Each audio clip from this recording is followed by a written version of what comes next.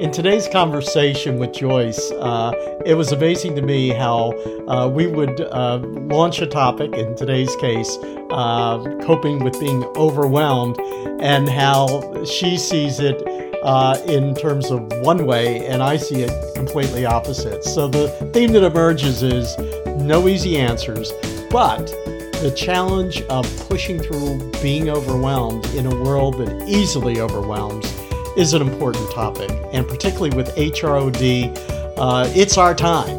There are big challenges in the workplace as the shift takes place.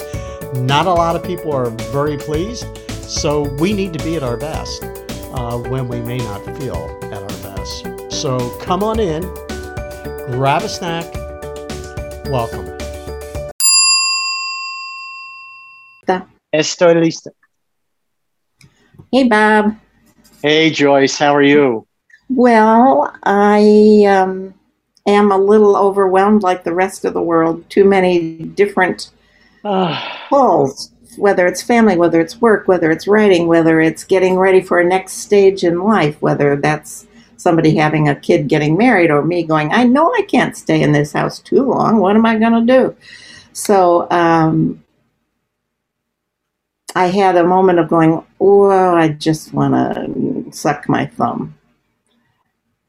And ironically, as we chat a little bit before we start, you mentioned the need for self-care in OD work.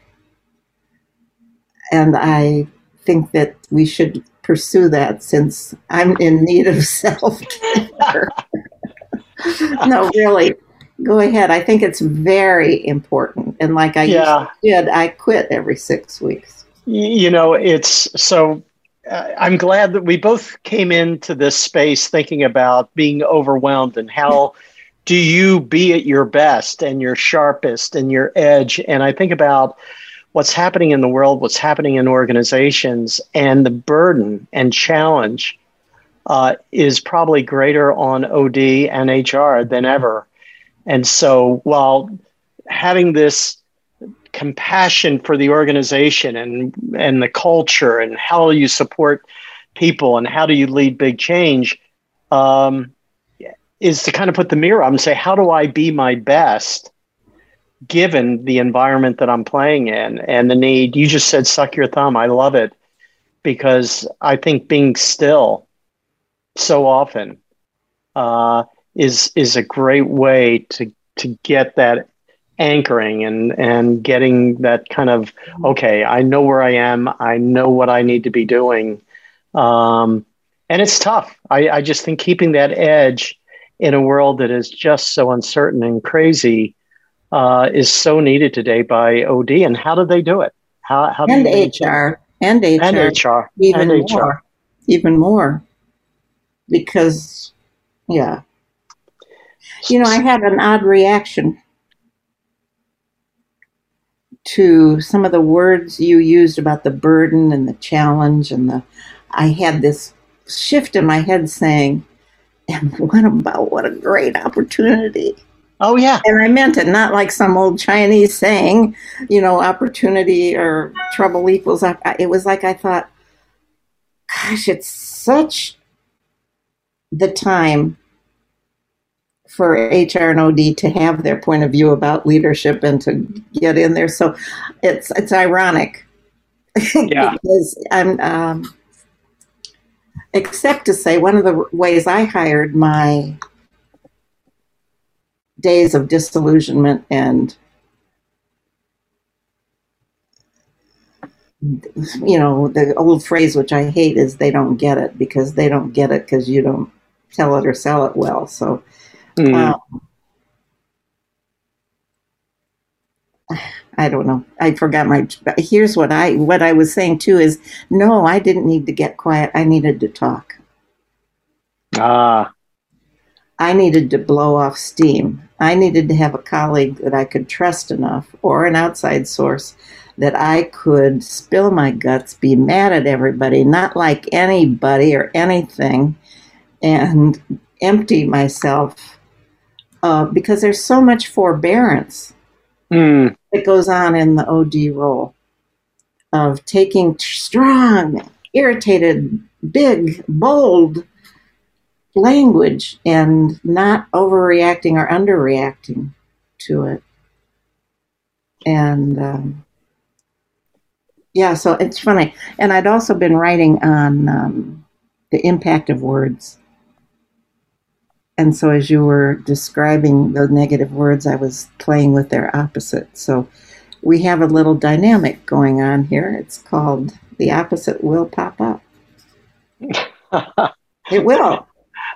Well, it's interesting, the opposite. So I said stillness and solitude and reflection. Mm-hmm. You said, no, I need to talk. Rather. What really struck me when you said that is if I think about how I kept my edge sharp in mm-hmm. HR and OD, mm-hmm. I had what I would call advisors. They weren't advisors necessarily, but people that I could go to and get recharged mm-hmm. or get challenged or yeah. could, throw up in terms of how I'm feeling and seeing mm-hmm. the world.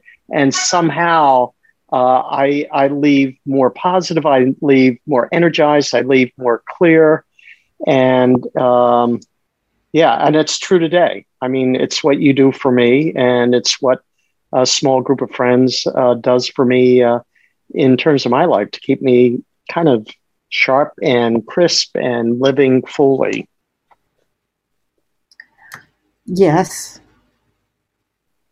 And I'm trying to think how I really, I talked and let it all out. 2, I kind of did like the challenge. Mm-hmm. So I kind of liked the fight. And sometimes, given that we were in food retailing, they're not, they look at anything that isn't action to sell groceries as non-productive time. Yeah. Training and OD work was called and budgeted as non-productive time. So I kind of liked having to prove them wrong. and so when you were in those positions, how did you keep that stiff backbone to at least confront those?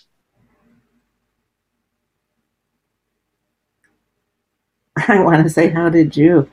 I kind of I didn't give up. Yeah, and I didn't give up, and to be concrete, let's say selling an idea like learning groups that we've talked about here. I just didn't get into a fight, actually. Yeah. I would present my idea, they'd make fun of it, and I'd leave. I laughed. Yeah. I laughed with them until my reputation became, here she comes. Here she comes. There's going to be too many words and too many ideas. Duck. That's the truth. Well, last podcast, we talked about leadership being a way of being and not so much a role or a task. And if I think about taking that conversation and putting it in the context of OD, you were pretty clear about how you saw your role in the organization and seemed to be able to navigate whether it be a challenge, an opportunity, a new way of looking at something, shattering a sacred cow, non-productive. We can't spend any hours for the next 12 weeks. Don't order any supplies. Have people take their groceries out in their hands. and you were great at kind of slowing the system and getting people to see what's really going on here. Well, or waiting for the right moment. And I think I stayed good-natured. I wasn't that committed. I was willing to wait, to bend, to give something up, to say, okay, that's not a good idea right now, and to Oh gosh, and to admit, right now I'm ducking my head because I made some really big, blatant wrong decisions. Can you give Oh, me an example, Joyce? Oh man, I tended to pack the agenda too tight. Ugh. Which of a 3-day treat. So I can't remember what country we were in. I think it was the U.S., but I built in a sabbatical. So at the end of the day, everybody got to choose a class to go to. And it was too fast. Hurry up, go put on a gi. You're going to go do Tai Chi. Hey, quick, paint a fish. Hey, what, Yeah, you're having a great conversation. Time to move on. That's right. And I made the agenda too crowded in that and I wasn't at my best. I could have managed it if I were. I had everybody of 150 people bring a new product possibility. Yep. And salt was big. People brought salt, and half the room was going, "Salt? Are you kidding? Salt is salt." And I could have done a great day long with taking what they brought, having them extrapolate what the possibility for a market was, or putting them together with random pieces of new ideas and saying, what does that mean? But instead, it became too hurried. Yeah. And too much in the 3 days. And it was worse at the end, which I'm not going to talk about. Well, what I'm thinking as you share this story is, I can think of times when I've done an interactive meeting or facilitated a session, and I'm feeling like deer in the headlights, like I'm lost about where I am. I'm lost about where the conversation is. Yeah. And it seems that I'm sure you experienced it, but it seems that you, and I think I, were able to pivot as opposed to just following it to its, yes. And the times I'm talking about it was when I couldn't pivot, when I did get frozen. And I don't know why. I really don't know. I'm not going to tell more. I don't want to. Well, I'm curious, Joyce. So when you have those big gaffes, how do you manage your way to the other side of it? Not so much in that meeting or that situation, but the next time. How do you come back at it? Well, since I never did a next time, I hardly ever did. I was okay. I hardly ever did the same thing twice for those large meetings, but I would go around and face the music. And I didn't do it with the top CEO because there was an acquisition going on at the time. And our relationship was awkward until I did. So I had to go around and say, wow, I realized that was too much, or this didn't work, or how should we follow up on this piece that went to hell? So it was admitting defeat.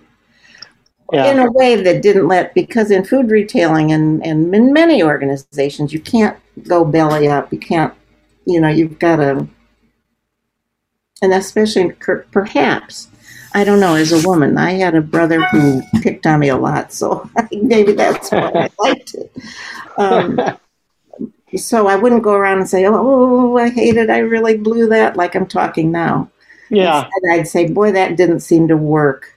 Do we need to do anything on it? I know I was uncomfortable. So and then they'd dump all over me, and then you can't let it be unspoken. Yeah.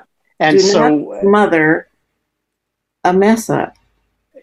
So I'm going to play on your theme of, as I listen to your words, I think of the plus side or the positive side.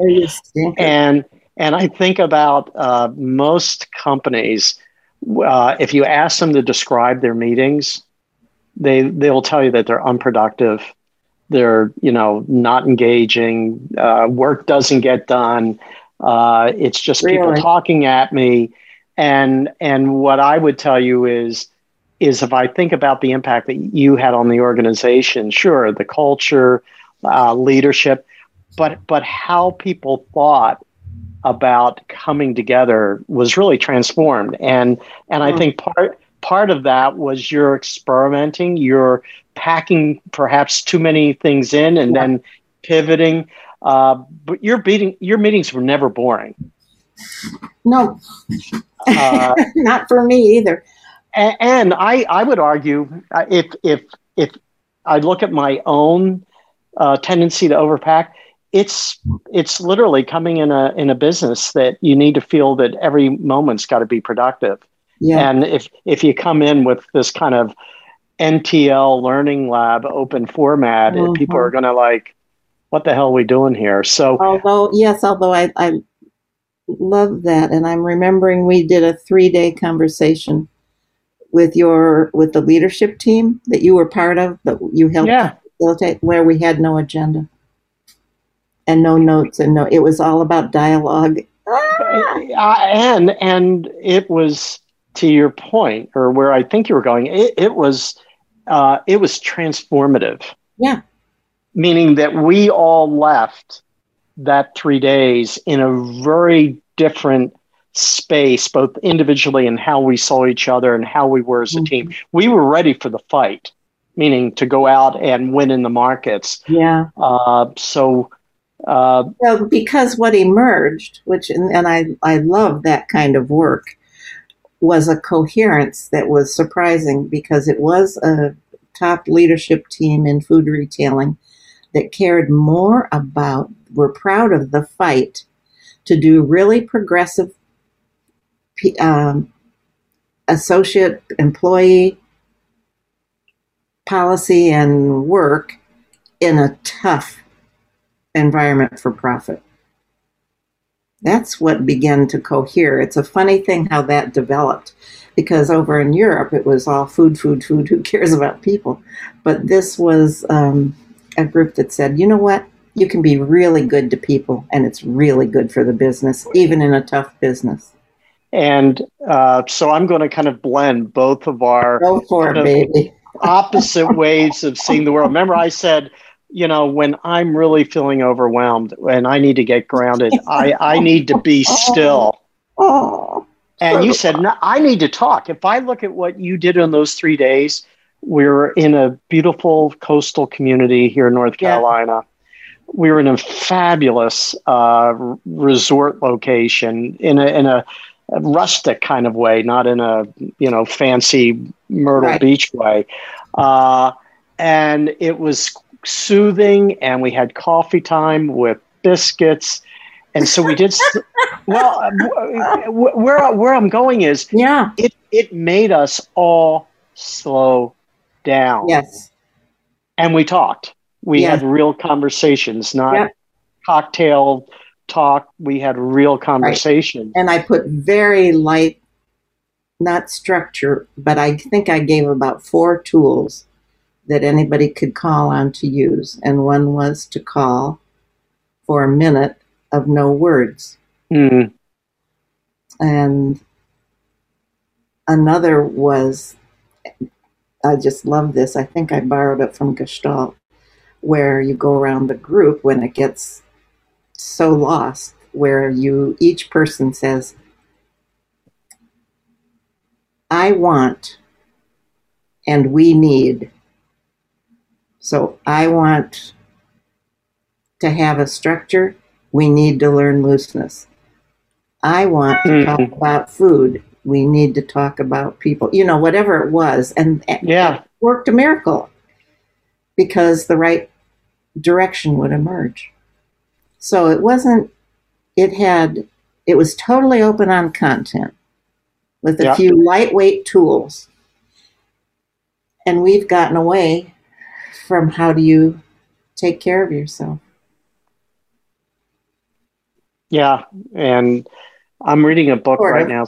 And reading a book right now called Self-Compassion.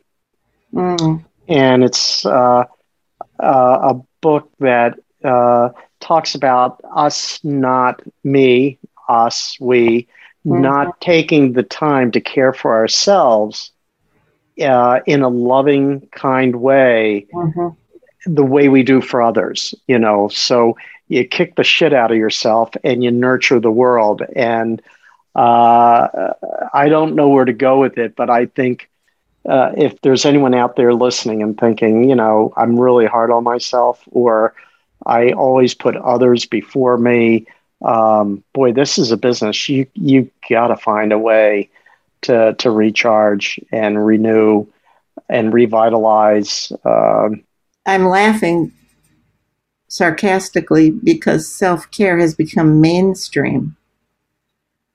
And at first it was women saying, yeah. But now corporate America is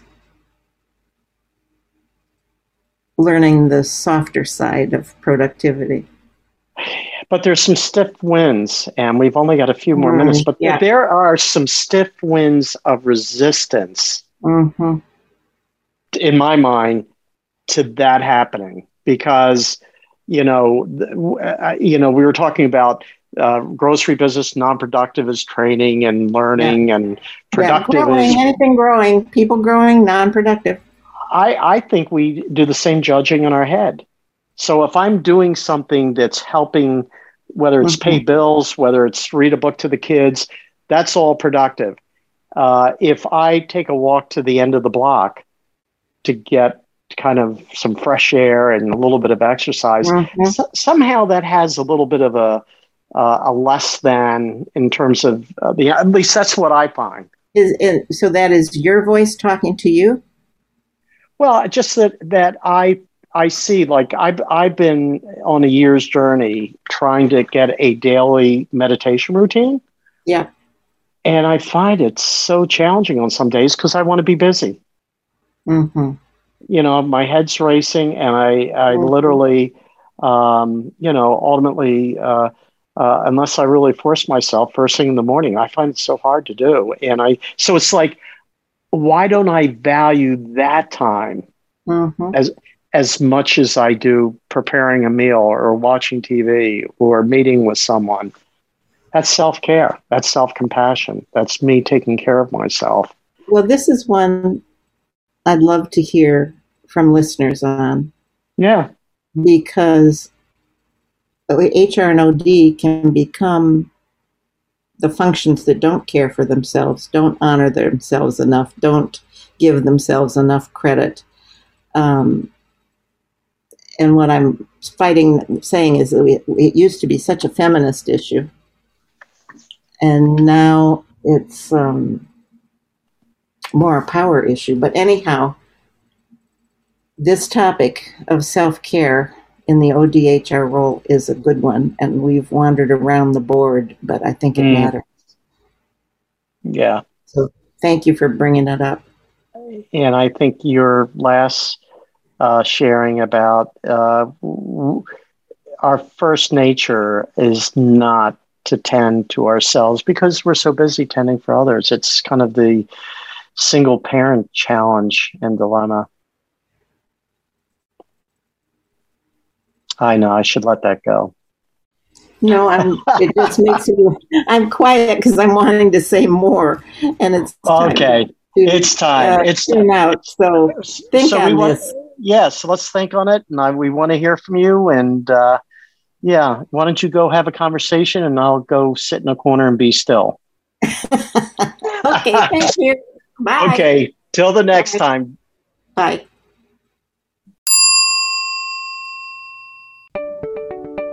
What really became clear to me in my conversation with Joyce is just how pressurized today's work environment, and for that matter, our world at large, that there's just so much that's coming at us that it's inevitable that we get overwhelmed.